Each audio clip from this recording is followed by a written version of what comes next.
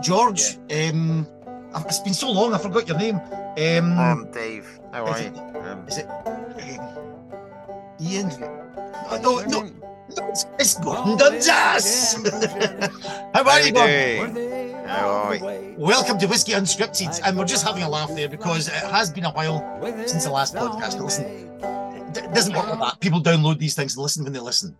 Totally, and I think, look, we when we were in lockdown, we were doing these every 3 days. We weren't quite, but we were doing a lot of them. But now that we're sort of doing the day job as well, we sort of have to do these as and when, and we literally have, neither of us have been in the country for about a month. So good to be back. It is good to be back, Gordon. We've got what this episode really is the travelling episode, I would think. You know, if we were a Wilbury, this would be the travelling Wilbury, but we're not. We're whiskey ambassadors, but all about travel.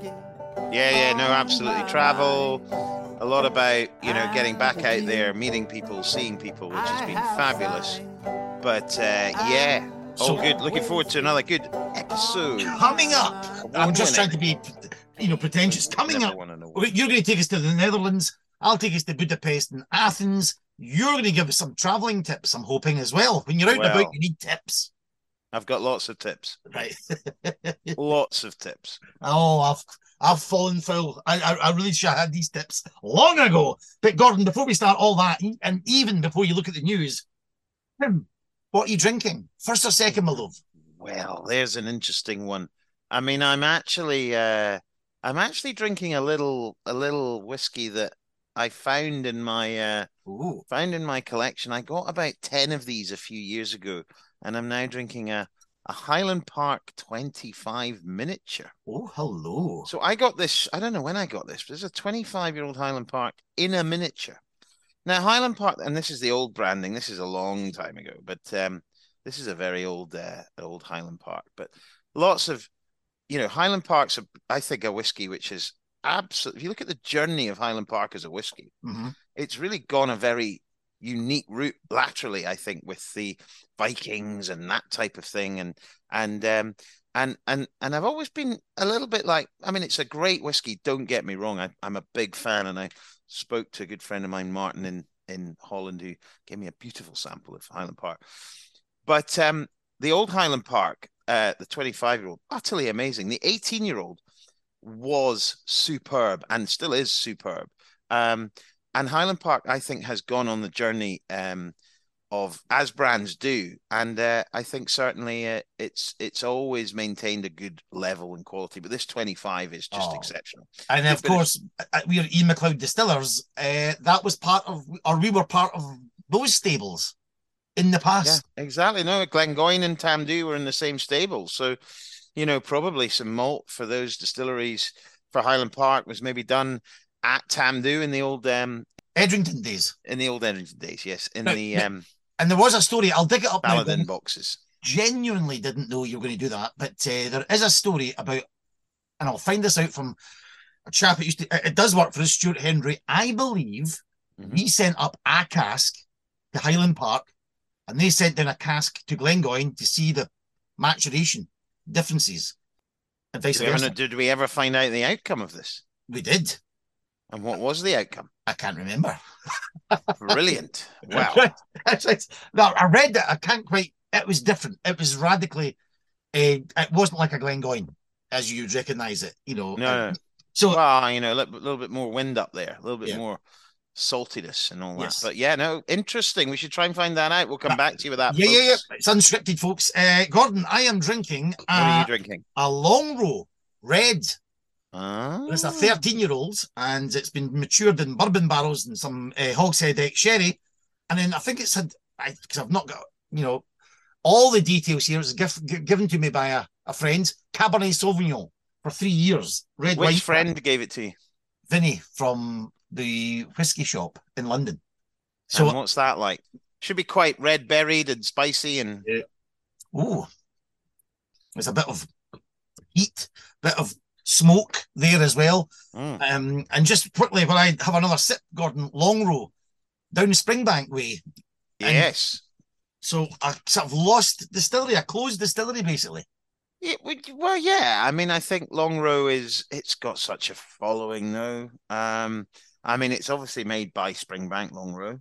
You know, it's obviously it's a heavily peated whiskey. So it's certainly a whiskey which has um, a very distinct following. People like it. It's a little bit like I would put it in the same bracket as I've forgotten the name of the distillery.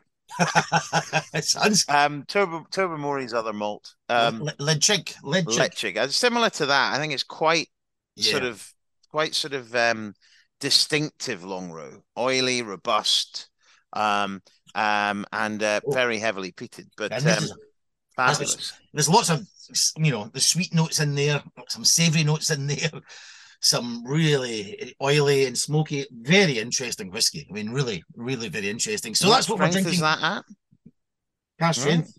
Again, Look, unscripted. I don't have. I'll have to look it up. it's all right. Don't worry. Longrow's a fabulous whiskey. Great choice. Well done. And 51.6. obviously, as we're going to find out a little bit more with some of the people that we're speaking to, a region that is getting a little bit of love these days. Yes, we're going to go Bit to like the the Netherlands Lowlands. very soon, Gordon. But any news? We'd always like to just have a wee dram and look at any whiskey news. We're recording this towards the end of November 2022. And I'll just start with ourselves, Ian McLeod's, and we've done a partnership with Heriot Watt University, where we've got students to really, what would We you say, have. academically and really get into the process of finishing a whiskey. Would that be correct? Yeah, I mean, what's the best way to finish a blended malt? So we've combined the 3-year-old blended malt, which is a combination of different single malts, and we've then how do we the challenge was looking at some variables. What's the best way to finish that whiskey? And the outcome was fabulous. The bottle was amazing. It's pretty much sold out, I think, already. It was only 250 bottles, but Right. a really tasty whiskey, some great reviews online, and a really good collaboration to engage and really show a proper, not commercial outcome, but a proper whiskey outcome from all of that great work by those students at Heriot Watt. So well done to them Well and the done to them. blending And team just at Ian McLeod. on the point of that, our last episode of Whiskey Unscripted with Asko Raininen from Finland, who used to work Yes. with Kevin Pelly. He was doing the Valamo up near the Arctic Circle. And remember, in the interview, I said, where did you get your education in whiskey? What university? That is the very same course that we've asked these students to look into the maturation story of finishing a whiskey. And I'm having one with a red wine Cabernet Sauvignon finish, which is lovely from a Longrow. So lots of roads intersecting there, Gordon. Absolutely, and really, really good to get into that. Really good to get into that sort of, that slight geekery around whiskey, and it was a really, really great outcome. And I tasted it, and it's a fabulous whiskey. So if you've got a whiskey, you got a bottle, enjoy it. I'm not sure there's many left. I think the other bit of news which struck me was the sad news about Dominic Roscrow. A colleague of mine that I worked with at Whiskey Magazine back in the early 2000s, 2003 onwards. He was the editor at that point.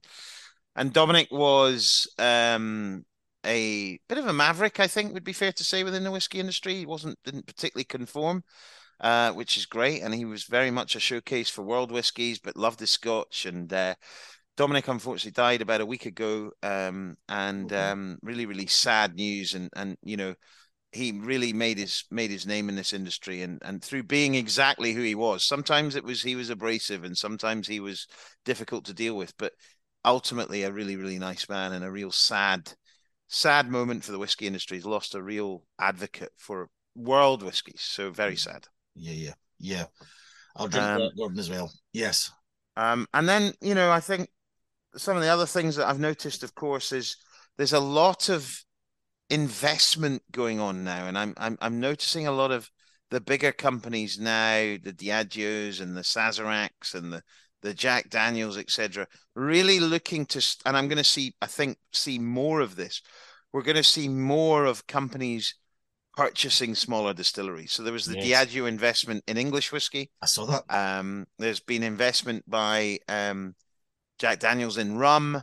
Sazerac are spending more money. Beam are spending more money. There's a real investment in whiskey. Why are they not going for the big? In the old days, historically, they would close small distilleries down and keep going with the big juggernauts. So But I think there's some Can't really make it. interesting. I think there's some really interesting things going on in small distilleries that you just can't do in big distilleries. So, Right. you look at the purchase of different small distilleries by the bigger guys. They're wanting to take that on and probably expand it a little bit and really take on the sort of wave of innovation that started in these smaller guys. So it's a very interesting time at the moment. I also think, unfortunately, that in my view, there's been a lot of whiskies opening, distilleries opening, and times are tough at the moment. And it'll be interesting to see. I don't see, put it this way, I don't see the number of distilleries in Scotland being the same as it is now in 5 years' time. That's going to be very interesting. Just 2 points on that one, Gordon. Just having a chat with Jura, nice guys there. Had a nice feather cane from them as well at the Waitrose, which is a supermarket chain in this country, the Christmas event I was at. And we're just saying about how the whiskey industry is attracting a lot of the younger people. We noticed that even at that consumer facing event. And part of that we thought was maybe down to these finishing and innovations. And whiskey is not looking like a static old man's drink that it did, say, in the 1980s. Oh, no, I think that's absolutely true. We're always looking for new consumers. So how do we engage those new consumers? And I think when you look at the investment of these brands, these big companies, Campari, another one that's sort of expanding its range by buying bourbons, they're looking to expand their consumer. They're looking to expand into new consumers. So if you buy a big bourbon, or not a big, but a bourbon company that's selling a nice bit of bourbon and producing good stuff, you're getting into that market of particular consumers, knowing who the consumer is. And then obviously with a much bigger distribution, you can take that product and move that around the world. But also it works as a really interesting sort of setup to understand how you can market to that group. And they've been doing it very well. How do we take that to a wider audience? And that's a really interesting part of all of this. So there's a huge, interesting thing going on in this industry at the moment, and we'll see how it pans out. Could we move on? We talked about targeting consumers and reaching out to the consumers. I was reached out to. In fact, we were both reached out to. You know where I'm going with this? I do. This was a couple of months ago. I was wondering a few sentences ago, but I am now. This was a couple of months ago, so we reached out to our consumers. We have a few people write in, as you're always saying, one. But I do apologise for not getting back in touch as much as we should do. But one chap that has been in touch is PT Pete. PT Pete has been emailing quite a lot, and we've decided to create a new feature, Listener of the Month, or Listener of every 6 months. And he just happened to be passing Glengoyne when I was there as well. So we managed to sort of cross paths, and I thought it'd be quite nice to say thank you for people listening. And it's in particular for PT Pete for emailing in and commenting on virtually every episode I've ever done. And he popped up. So would you like a couple of minutes of hearing? I'd love to hear PT Pete from Minnesota, is he not? Yeah, somewhere. I was going to say Wisconsin, I think. Maybe. Oh, Wisconsin. So here he is, Listener of the Month. I'm actually delighted to welcome to Glengoyne on his trip around the UK, Peter Newbert. Is that right? That's right. Peter Newbert. Well, thank you for joining us, Peter. You have listened to how many episodes of Whiskey Unscripted? How many have you recorded? I think it's 54. 54. That's absolutely superb. And what are you doing in the UK? I'm on holiday from my regular job, catching up with friends that I haven't seen since basically before the pandemic, and visiting relatives in Germany after a little this little sojourn through Scotland. Now, your day job is quite interesting as well, and it does intersect with the whiskey industry. Well, you tell us. Yeah, I work at a craft brewery in Milwaukee, Wisconsin, and there are a lot of overlap in the production process between brewing and distilling, and it's always been a fascinating hobby of mine to check out as many distilleries as I can to see how the process diverges and what kinds of things are similar, what kinds of things are different, and how it is that perhaps maybe there is a useful intersection between the two. And we're just heading up to the waterfall. It's a beautiful location, isn't it, really? Oh, yeah, it's great. It's great. Another whiskies, your whiskey journey, because I think that'll be a little topic or a subject or a feature for other episodes. My whiskey journey. So, briefly, Peter, what has been the whiskey journey? Well, I lived in Kentucky for a number of years, and when I was there, people told me you're going to learn to like three things about Kentucky. You're going to learn to like bourbon, you're going to learn to like basketball, and you're going to learn to like horse racing. I got 2 out of 3. I eventually developed a taste for bourbon, and then a few years later, I was in Missouri, and there were some colleagues. I was teaching in a university at the time. They had a Scotch club that they went to a local craft brewery that had a fantastic single malt Scotch list, and you could order flights.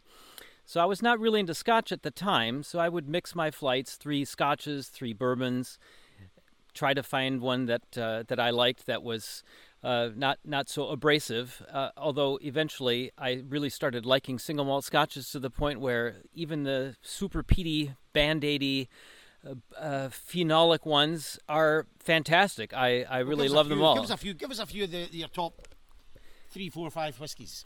I love Bunnahabhain whiskies. I think they're really fantastic. There was one that I looked for a number of years until I found out that it was a travel retail exclusive, so I had to go in. That's a good place to find whiskies. Yeah. That's a good place, if you're eagle eye. That was their Kruchvona, which is a fantastic dram. Really, really, really love that one. And of course, Glengoyne 12 is an absolute go-to for me. Yeah. I had the 15, which I know we talked about one time. I was able to find a rare bottle of that when I lived in the Minneapolis, St. Paul area. I loved that one too. That was really super. A bourbon element there as well as a sherry cask coming together. Yep. So we've got Bunnahabhain, Glengoyne. Give us 3 more for your 5 memorable drams. So I did a little whiskey flight when I was visiting friends just a couple of days ago, and now you'll have to let me know if I'm pronouncing it correctly, because people are telling me that this is right. No, this is right. I call it Craigellachie. Not close, very close. Yes. Okay. Craigellachie. 17. 17. Craigellachie. Oh, 17. It was superb. It was really really memorable. So I also have a fond memory for the Dalmore. That was one of the first ones that really kind of set me on a single malt direction. Cigar malt, which apparently now is no longer being produced, I was told. I also really enjoy that one. Nice one. And then when I was up in Inverness a few days ago, my hosts there had a bottle of an old Laphroaig quarter cask. Yes. Yeah, very nice, very nice. Well, we're recording this before episode 1, but yeah, we had a lovely time in Laphroaig, so that might be a podcast to listen to. Well, Peter, it's been a delight to have you here at Glengoyne. Thanks so much for contacting us through the podcast, and please continue to do so. And of course, you're welcome here anytime. But your tour is starting very shortly. Okay. Let's go. All right. Listener, I can't guarantee for anyone that emails in we can do these things, Gordon, but we'll try. No, fabulous. PT Pete, thank you very much. Hope you enjoyed the non-PT whiskey of Glengoyne. He does. He certainly does. Absolutely. Now, he was travelling. He was travelling around Germany, travelling around the UK. Yeah. Gordon, we've got a travel episode, and we're going to do it in reverse order. But you're just back, and you've got a whole list of names that you spoke to. Would you mind setting up where you were? Paint the picture so in our minds we know roughly, where you were operating and recording in. Well, I mean, I have been in the States for a while, and I did next to no recording, which, looking back on it, was a bit silly. But I don't think I've got any recordings from the States, but that's just because we were very hectic and busy. But we was in the States for a long period of time. I then came back. I was in Paris doing a Rosebank launch, which was amazing, in the Le Cheval Blanc in Paris. And then this last weekend I was in Holland, arguably one of the biggest whiskey festivals. I said that actually on my Facebook profile, and Mr. David Francis, who's a good friend of mine who lives in Sweden, said, well, actually the Swedish Beer and Whiskey Festival is probably the biggest, which is probably a fair point, to be honest. But it's about 6,000 people. You've been there. It's an amazing, in a church.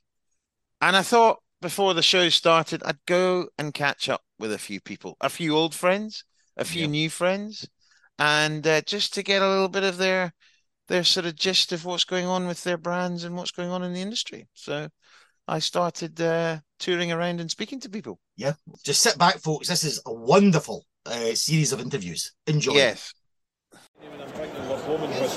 So I'm here at the Whiskey Show here in the Netherlands. I'm with Ian of Glen Scotia, distillery manager. Distillery manager, master distiller, Gordon. Yes. Master distiller, fabulous. Now, I think Glen Scotia is a whiskey that has, I've seen it so much more recently, a bit of a Campbelltown renaissance going on. Would you agree with that at the moment? Absolutely, Gordon. Yeah, I mean, it's been probably the last 2 years, especially for Glen Scotia, has been quite remarkable. It really has. You know, it's just the demand, you know, picking up the world Whisky of the Year in 2021, Scottish Distillery of the Year, and just there, obviously, with the Victoriana, the online Whisky Awards, you know, the November is wonderful. Can you leave some awards for the rest of us? Well, I'm getting the shelves increased in the distillery, you know, so we can obviously more silverware. No, I mean, it's very humbling, it really is, and it's obviously, especially the last one specifically, you know, it's really the guys in the street, it's obviously, they've voted with their feet, you know, so that for me is, that is the king of them all, so it's wonderful, Gordon, wonderful. No, absolutely fabulous, and I think in a more general sense, if we look at Campbelltown, you know, you know, there's always been that sort of limited amount of brands down there, but we see now a bit more investment coming into that region. There could be, 6-7 distilleries in the next few years? Absolutely. I think there's at least 2 planned. You know, there's 2 in the drawing board, Gordon. So yeah, I mean, it's wonderful. You know, it's wonderful just to see the interest in Campbelltown. I could never understand why, you know, people weren't interested in Campbelltown. Why not Campbelltown? And it's obviously, yeah, it's got to the stage now where the state we're at the industry, which is wonderful, that everybody wants to be in Campbelltown now. So, and for anybody out there who's not tried a Glen Scotia and maybe not that familiar with it, if I was to ask you as distillery manager, master blender, master distiller, how would you describe Glen Scotia's house style? I mean, Glen Scotia, you know, it's going to have a robustness to it, Gordon. It's going to be robust, it's going to be oily, it's going to have a wonderful flavour profile, there's going to be a bit of salinity in there.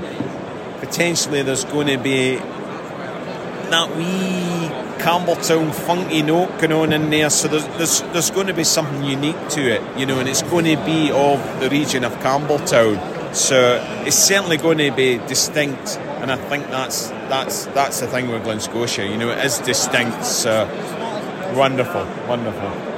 Thank you for being on Whiskey Unscripted. Thanks very much. We're here at session 4 of 5. We're nearly through it, but it's been great. Thank you. Thank you, sir. Thank you very much for your time. Thank you. Shilton. How are you? Welcome to Whiskey Unscripted. How's life? All good, Gordon. I'm well. Life's been busy, as you can see. On the road all the time, just like yourself. And how's everything with Milk and Honey? Very good. Keeping me busy. That's how good it is. A lot of exciting stuff coming in. New stuff, new releases. Yeah. Very, very good. Now, Shilton, you moved recently to Scotland, didn't you? Yes, I did. About a year ago. August last year. It's been a year now living in Clydebank, which we still have to catch up at some point. We will catch up for a whiskey, don't worry about that. I'm intrigued about Milk and Honey. It's not something I know too much about. I'm not sure about our listeners. Can you just give us a very quick potted history of the brand? Sure. I mean, the distillery, the idea came out in 2012 by Gal, who's the CEO today. And the distillery was set up in 2014. We started making whiskey in 2015. And January 2020, just 2 years ago, we launched the whiskey, which is a wrong time to launch a whiskey as well because the world shut down. We are in about 38 countries now in 2 years' time. So growing, I would say. You've been busy. Very, yeah. Everyone's been busy. Yeah, we've been working very hard. We've been some award-winning whiskeys already in the portfolio. because we are also do something in a pomegranate wine cask, which is quite different. And just for those who don't know, obviously it's a whiskey from Israel. From Tel Aviv, yeah. We are based in Tel Aviv, just 10 minutes walk from the sea, just by the sea, I would say. And obviously the climate over there a little bit different to Scotland, obviously. Does that have an impact on how the whiskey turns out in the end? Yep, we look at about 40 degrees Celsius in Tel Aviv on average. The humidity is about 50 to 90%. So the whiskey, I wouldn't say matures faster, but the extraction rate from the wood is a lot higher. So you get great the whiskey, colours, don't great you? color there. It gets it ready quicker as well. Get the full body, the character of the whiskey in a short time. So it makes, but also the downside is that we lose a lot. To the angels. Yeah, some drunk, thirsty angels, I will say. In Tel Aviv, we have about 11% angel share, but we also... In Scotland, by the way, it's about 1.5. Yeah. We also mature a whiskey at the Dead Sea, which is the lowest point on Earth, 430 below sea level. We have an angel share of about 30 to 40% a year. Crikey. No, there's not much left. No. Talking about drunk angels again. It's also 50 degrees Celsius and a lot of air pressure at the Dead Sea. So that changes the profile of the whiskey. Well, you've got a very busy stand. We'll let you get on. Shilton, as ever, great to see you, my Thank friend. you so much, buddy. See you soon. So I'm here with Connell and Ardnamurchan. Connell, how are you? I am jaded. Jaded. How late was it last night? No, actually, it wasn't that late. It's just my voice is going. It's the last Stramash of the year, but it's a great festival as always. Connell, how's it been going? You're obviously, I think what you're doing and some of the whiskies you're bringing out are fabulous. It's great to see. I take it they're being well received here. Oh, you're far too kind. Ardnamurchan wise, we continue to keep doing our thing. We've got a few new releases today. We've got a Madeira cask release and a single cask exclusively bottled for the Netherlands, which is our oldest ever single cask. Pitiful 8 years old, but believe it or not, Ardnamurchan is now 8. I can't believe that. If you'd said to me how old it was, I might have said 5 or 6. It's unbelievable. 8 years old now, so not far away from double digits. Time's flying by, isn't it? Indeed. And have you been travelling a lot? Are you sort of, this is your last Stramash, but I mean, I know your sort of role is covering a lot of different things, but are you travelling less, travelling more than you were before? Or? Yeah, I mean, I think, obviously we launched in 2020. Yeah, of course. Travel-wise, it's very much, it's picked up massively. And the fact that, we're every market we seem to go to, we're launching Ardnamurchan for the first time. So launching virtually was weird and wonderful at the same time, but actually getting to market and people knowing who we are already is quite inspiring. And it would be wrong of me not to mention the Oswas. Oh, I see. We're delighted to have been recognised in a few categories. Obviously, we picked up the best new distillery, but actually being nominated with some of the big guys in some pretty serious categories was very humbling, and we were truly blessed and delighted as a team to be nominated. So yeah, if you've not sought out some Ardnamurchan, make sure you get your lips around some of that. And great to see you, mate. Always. Pleasure. Cheers buddy. So I'm here at the Whiskey Festival here in Holland, and I'm with a very, very good friend of mine. Would you like to just introduce to the Whiskey Unscripted listener who you are and who you work for? Hello. I've known Gordon for many, many years. I won't be telling you all the dirty stories I know about Gordon. There are none. Yeah, right. So I'm Celine. I'm from Elixir Distillers. You may have known me in the past under a different company that was Compass Box. I have left Compass Box a couple of years back now, so joined Elixir, which is very, very exciting. Different side of the industry and the very exciting prospect of distilleries. So we're building a distillery currently on Islay, and we just bought over a distillery in Speyside, which is Tormore, which is very, very exciting. So for those who may know, obviously brands like Elements of Islay, brands like Port Ascaig are maybe the brands people would know. But to have Tormore as a distillery, which is the sort of one when you're going into Speyside, you see the topiary and all that. You've got to keep that going. So cool. I'm really excited because this is one of the distilleries that you cannot visit. They don't have a visitor centre currently. We will be fixing that, so eventually you'll be able to get into Tullamore. I haven't even been able to get into Tullamore myself, but it's a really, really cool, like kind of steampunk, really old style building, really, really exciting prospect. So all going well, we should be taking over probably at the start of next year, and then we need a wonderful master blender to start working his magic on cask selection, and we shall be producing our official Elixir Distillers Tullamore probably sometime in 2024, which will be also the time we're hoping to start distilling at Portnaturn, which will be a distillery on Islay. So Portnaturn, one of the 3 new distilleries on Islay. One of them also Ian McLeod is involved in, but we'll leave that there. How's the show been? It's been amazing. It's so good to be back because obviously we were supposed to be back last year and they went into quarantine like 3 days before the event. So it's the first time we see our Dutch friends in the last 3 years effectively. So it's been so good so far. Just some old faces, some new faces, so everyone's just so happy to be able to do this again. So it's been really, really good. Busy as always, nice people, just easygoing and just fun, really. Now, can you explain to our listeners about your penchant for waffles? Oh dear God. I do like to try the local cuisine. Everywhere I go to, I try the local stuff, and I do happen to visit Belgium and the Netherlands fairly regularly, and there's a big fight as to who does the best waffle. So in the aim of research, it's important, I aim to try as many waffles as possible to determine whether the Belgians make the best waffles or the Dutch make the best waffles. I'm still to decide. Are you still researching? Yeah, exactly. There's a few more years of research, it's an important decision. So far, they're pretty well matched.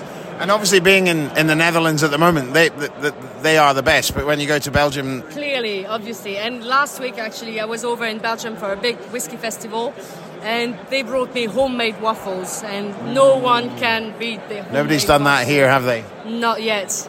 There's still another day, so I'm still hopeful I get some homemade Stroop waffles. You never know. Celine, thank you very much for being on Whiskey Unscripted. Always a pleasure. Thank you, Gordon. So I'm here with Kira. How are you? I'm good, yeah. What? You're about to pronounce my name wrong. Ask me if that was right. No. All right, okay. You're never quite sure, though. It's Kira. I know, it's good. Just checking. Kira, you're with Rassi. Isla Rassi. How's everything going with them? It's good. Like with everyone else, super busy time of the year. Yep. We've just launched our 4th batch of core single malt. We're currently working on some single casks for international markets too. So I've brought with me a freshly bottled, came off the bottling line on Tuesday, single cask for the Netherlands for Western Timor. Like a little dram of that. Cask strength, peated spirit, matured in an ex-Bordeaux red wine cask. That sounds delicious. And I know that, what is your actual role with the business? So I am responsible for the entirety of EMEA. So that refers to, predominantly Europe, Middle East, which at the moment refers to Israel, and South Africa as well. I also manage sales and brand development for Australia. But I spend most of my time working on and in Europe. And on a plane. Exactly. You've been travelling a lot. I've noticed that. I've been speaking to a few other of our fellow whisky people, and travel seems to be back with a bang. Mm-hmm. Is it a lifestyle which you enjoy? Is it something that you... I mean, by this sort of time, everybody's a bit like, oh, it's nearly Christmas time, I'm really looking forward to a bit of a break. But then we've also had 2 years sitting at home in COVID time. So how do you balance that off? I think the travel's pretty much condensed into, or for me anyway, February till May, and then September till start of December. It does get tough sometimes, leaving home, but actually the feeling of going home is always pretty special too. But when you're travelling a lot and you think, right, I'm away again, packing my bag again, you just have to sit back sometimes and think, well, I'm 28, I'm travelling the world, talking about whiskey. I've got it pretty good. And yeah, it's tough. We could be selling bricks. Exactly, or in a corporate office working for an energy company company in the middle of Edinburgh, that wouldn't necessarily be my cup of tea. So yeah, the travel's tough, but I think you have to sit back sometime. A couple of weeks ago I was in Paris, and actually took my partner with me, and we had a weekend in Paris. I did an amazing tasting in Paris, and I thought, I'm in Paris talking about whiskey, it's pretty cool. And you also get the chance to go to that wonderful island with that wonderful distillery on it. Exactly. We spend quite a bit of time on Raasay, the whole team does. In fact, most of the people that work for the Isle of Raasay distillery are of course based on Raasay at the distillery. We do everything on site, right through from all our maturation to bottling, to fulfillment. Even our content creation is done on the island by local people. There's a bit of a balance between, a lot of our team travelling a lot. Our commercial director William's just back from a tour in Japan, Singapore.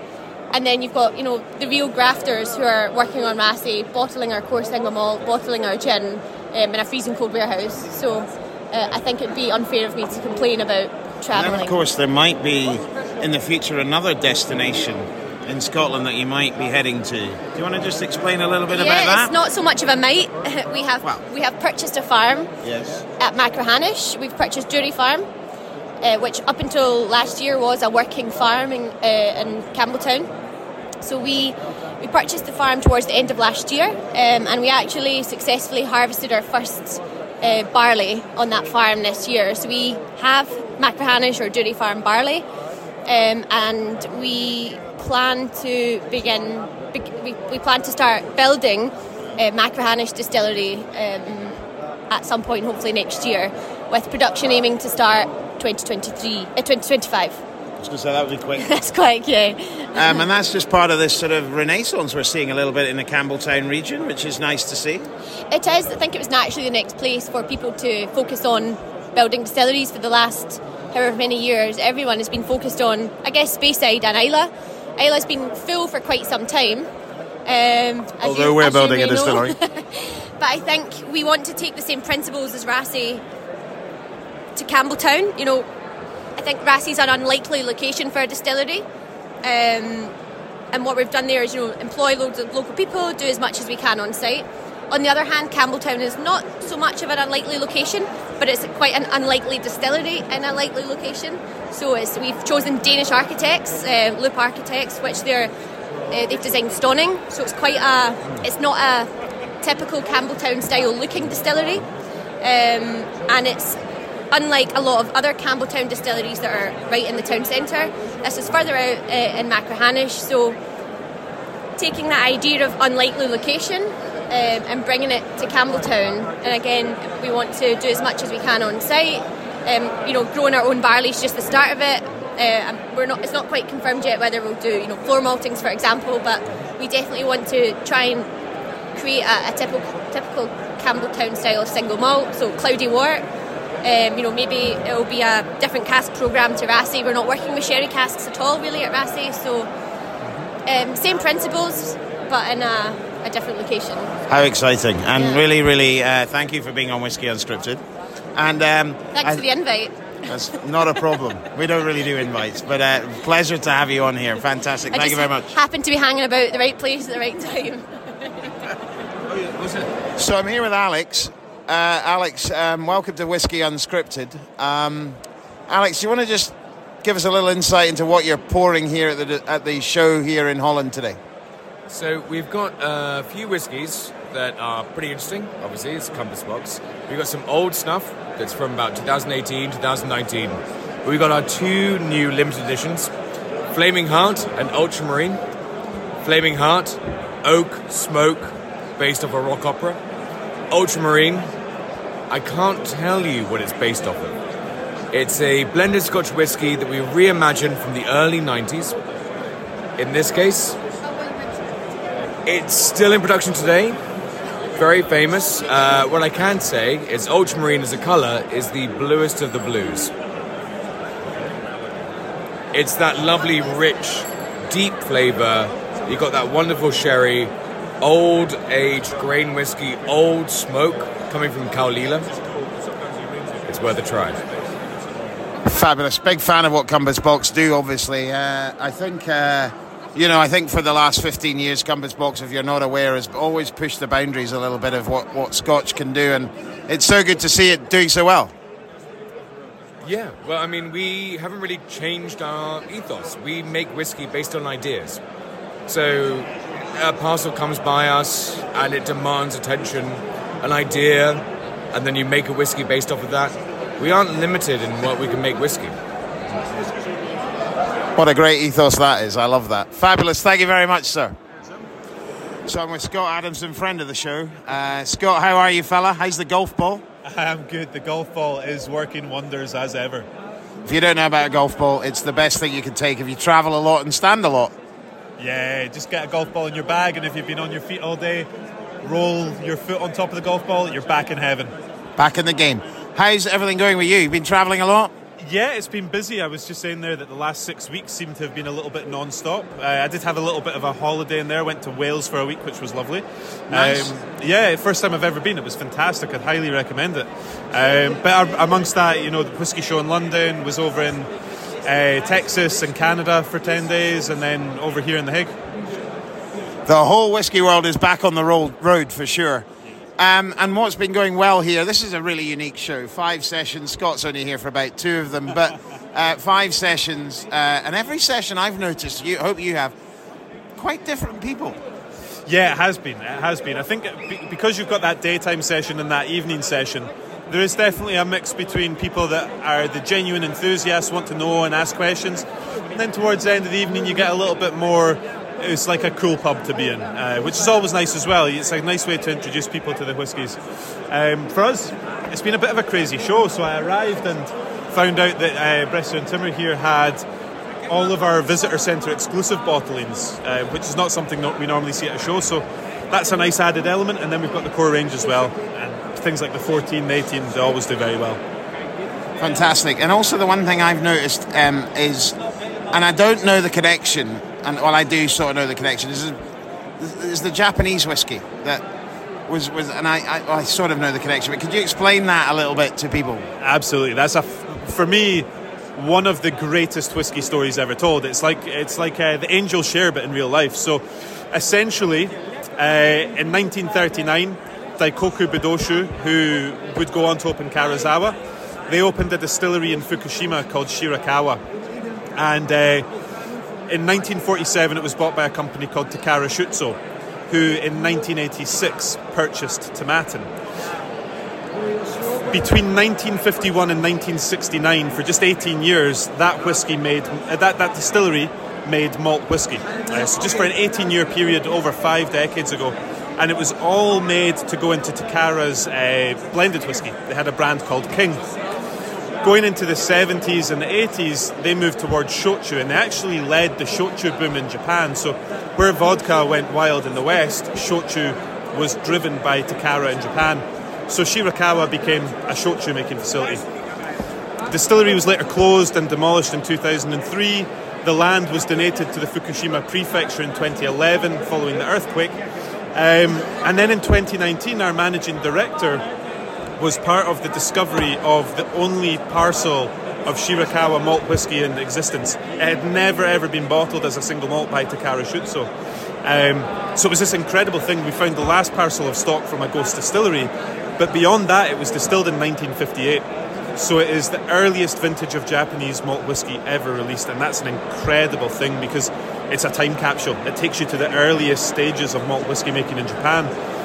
Takara Shuzo being our parent company, we're their big whiskey leg of the business, and so we operate as the international distributor for this product, and that's the connection.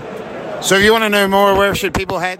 So to learn more about Shirakawa, go to tomatindistillery.com. To learn more about Tomatin, go to tomatin.com. There you go. Fantastic. Scott, thank you very much. Good to see you as ever, buddy. Oh, so lots of different people there. Well, really, I mean, that is getting access, you wouldn't normally get, because you're working with them and alongside them. So that was really wonderful to hear some of the great comments. I was particularly struck by them all really, but just as you say, that Campbelltown resurgence and renaissance is really interesting. And Glen Scotia is doing fabulous work. You know, some of the whiskies that I was trying, there was on the stand next to me, Ross and Ian were handing over to me, and I was like, oh, this is beautiful. And you know, they're definitely producing some lovely stuff, and Glen Scotia's really producing some great stuff. But even things like, when I was speaking to Shilton, I was trying one of the M&H, you know, and just milk and honey, and just fabulous whiskey made in, you know, in Tel Aviv, near Tel Aviv. It was absolutely incredible, with an incredible angel share. I mean, that you have to say that is an enormous amount to lose. I mean, people complain, and they will do, about the price of whiskey and the energy price, but there you're losing so much. Unbelievable. But the quality of it's fabulous, and across all of them, you know, even, you know, when I was you know, speaking to Celine about, you know, what's happening at Alexia and things like that, you know, they produce Port Ascaig, they're producing really good products like Elements of Islay, and obviously, you know, Tormore and all this coming down the pipe, and the distillery on Islay. It's a really exciting time. So I know we're going to get into Tormore, according to Celine. We're going to get in as tourists. So that was a great piece of... Yeah, no, exactly. We've got a whiskey unscripted invite, which is fabulous. So, but the one thing that was interesting, obviously, we had our good friend Scott on the from Tomatin, and explaining the Japanese element to the business, which I thought was very interesting. But he did also mention something like called a golf ball, and I want to now come on to some amazing travel tips. Oh, hang on there, Gordon. Travelling tips will be in part 2. Just to say thanks to Connell, Ian, Shilton, Celine, Kira, Alex, and Scott. Yes, and Scott there from Tomatin. Thank you very much. And of course, PT Pete. That's episode 1 of our travel special. It was heading to an hour and a half. We thought people like to listen to this on a dog walk. You probably knacker your dog out with that length of episode. Cut it in 2 and release part 2 very early next week, possibly. No, we will. Coming up in part 2, as a little heads up, we'll go to the Budapest Whisky Society, meet Gergi, and also Dr. George Papadougoulis in Athens, talking about whiskey terroir. It's a great episode. Okay, thank you very much for listening. Thank you. Goodbye. On the whiskey trail.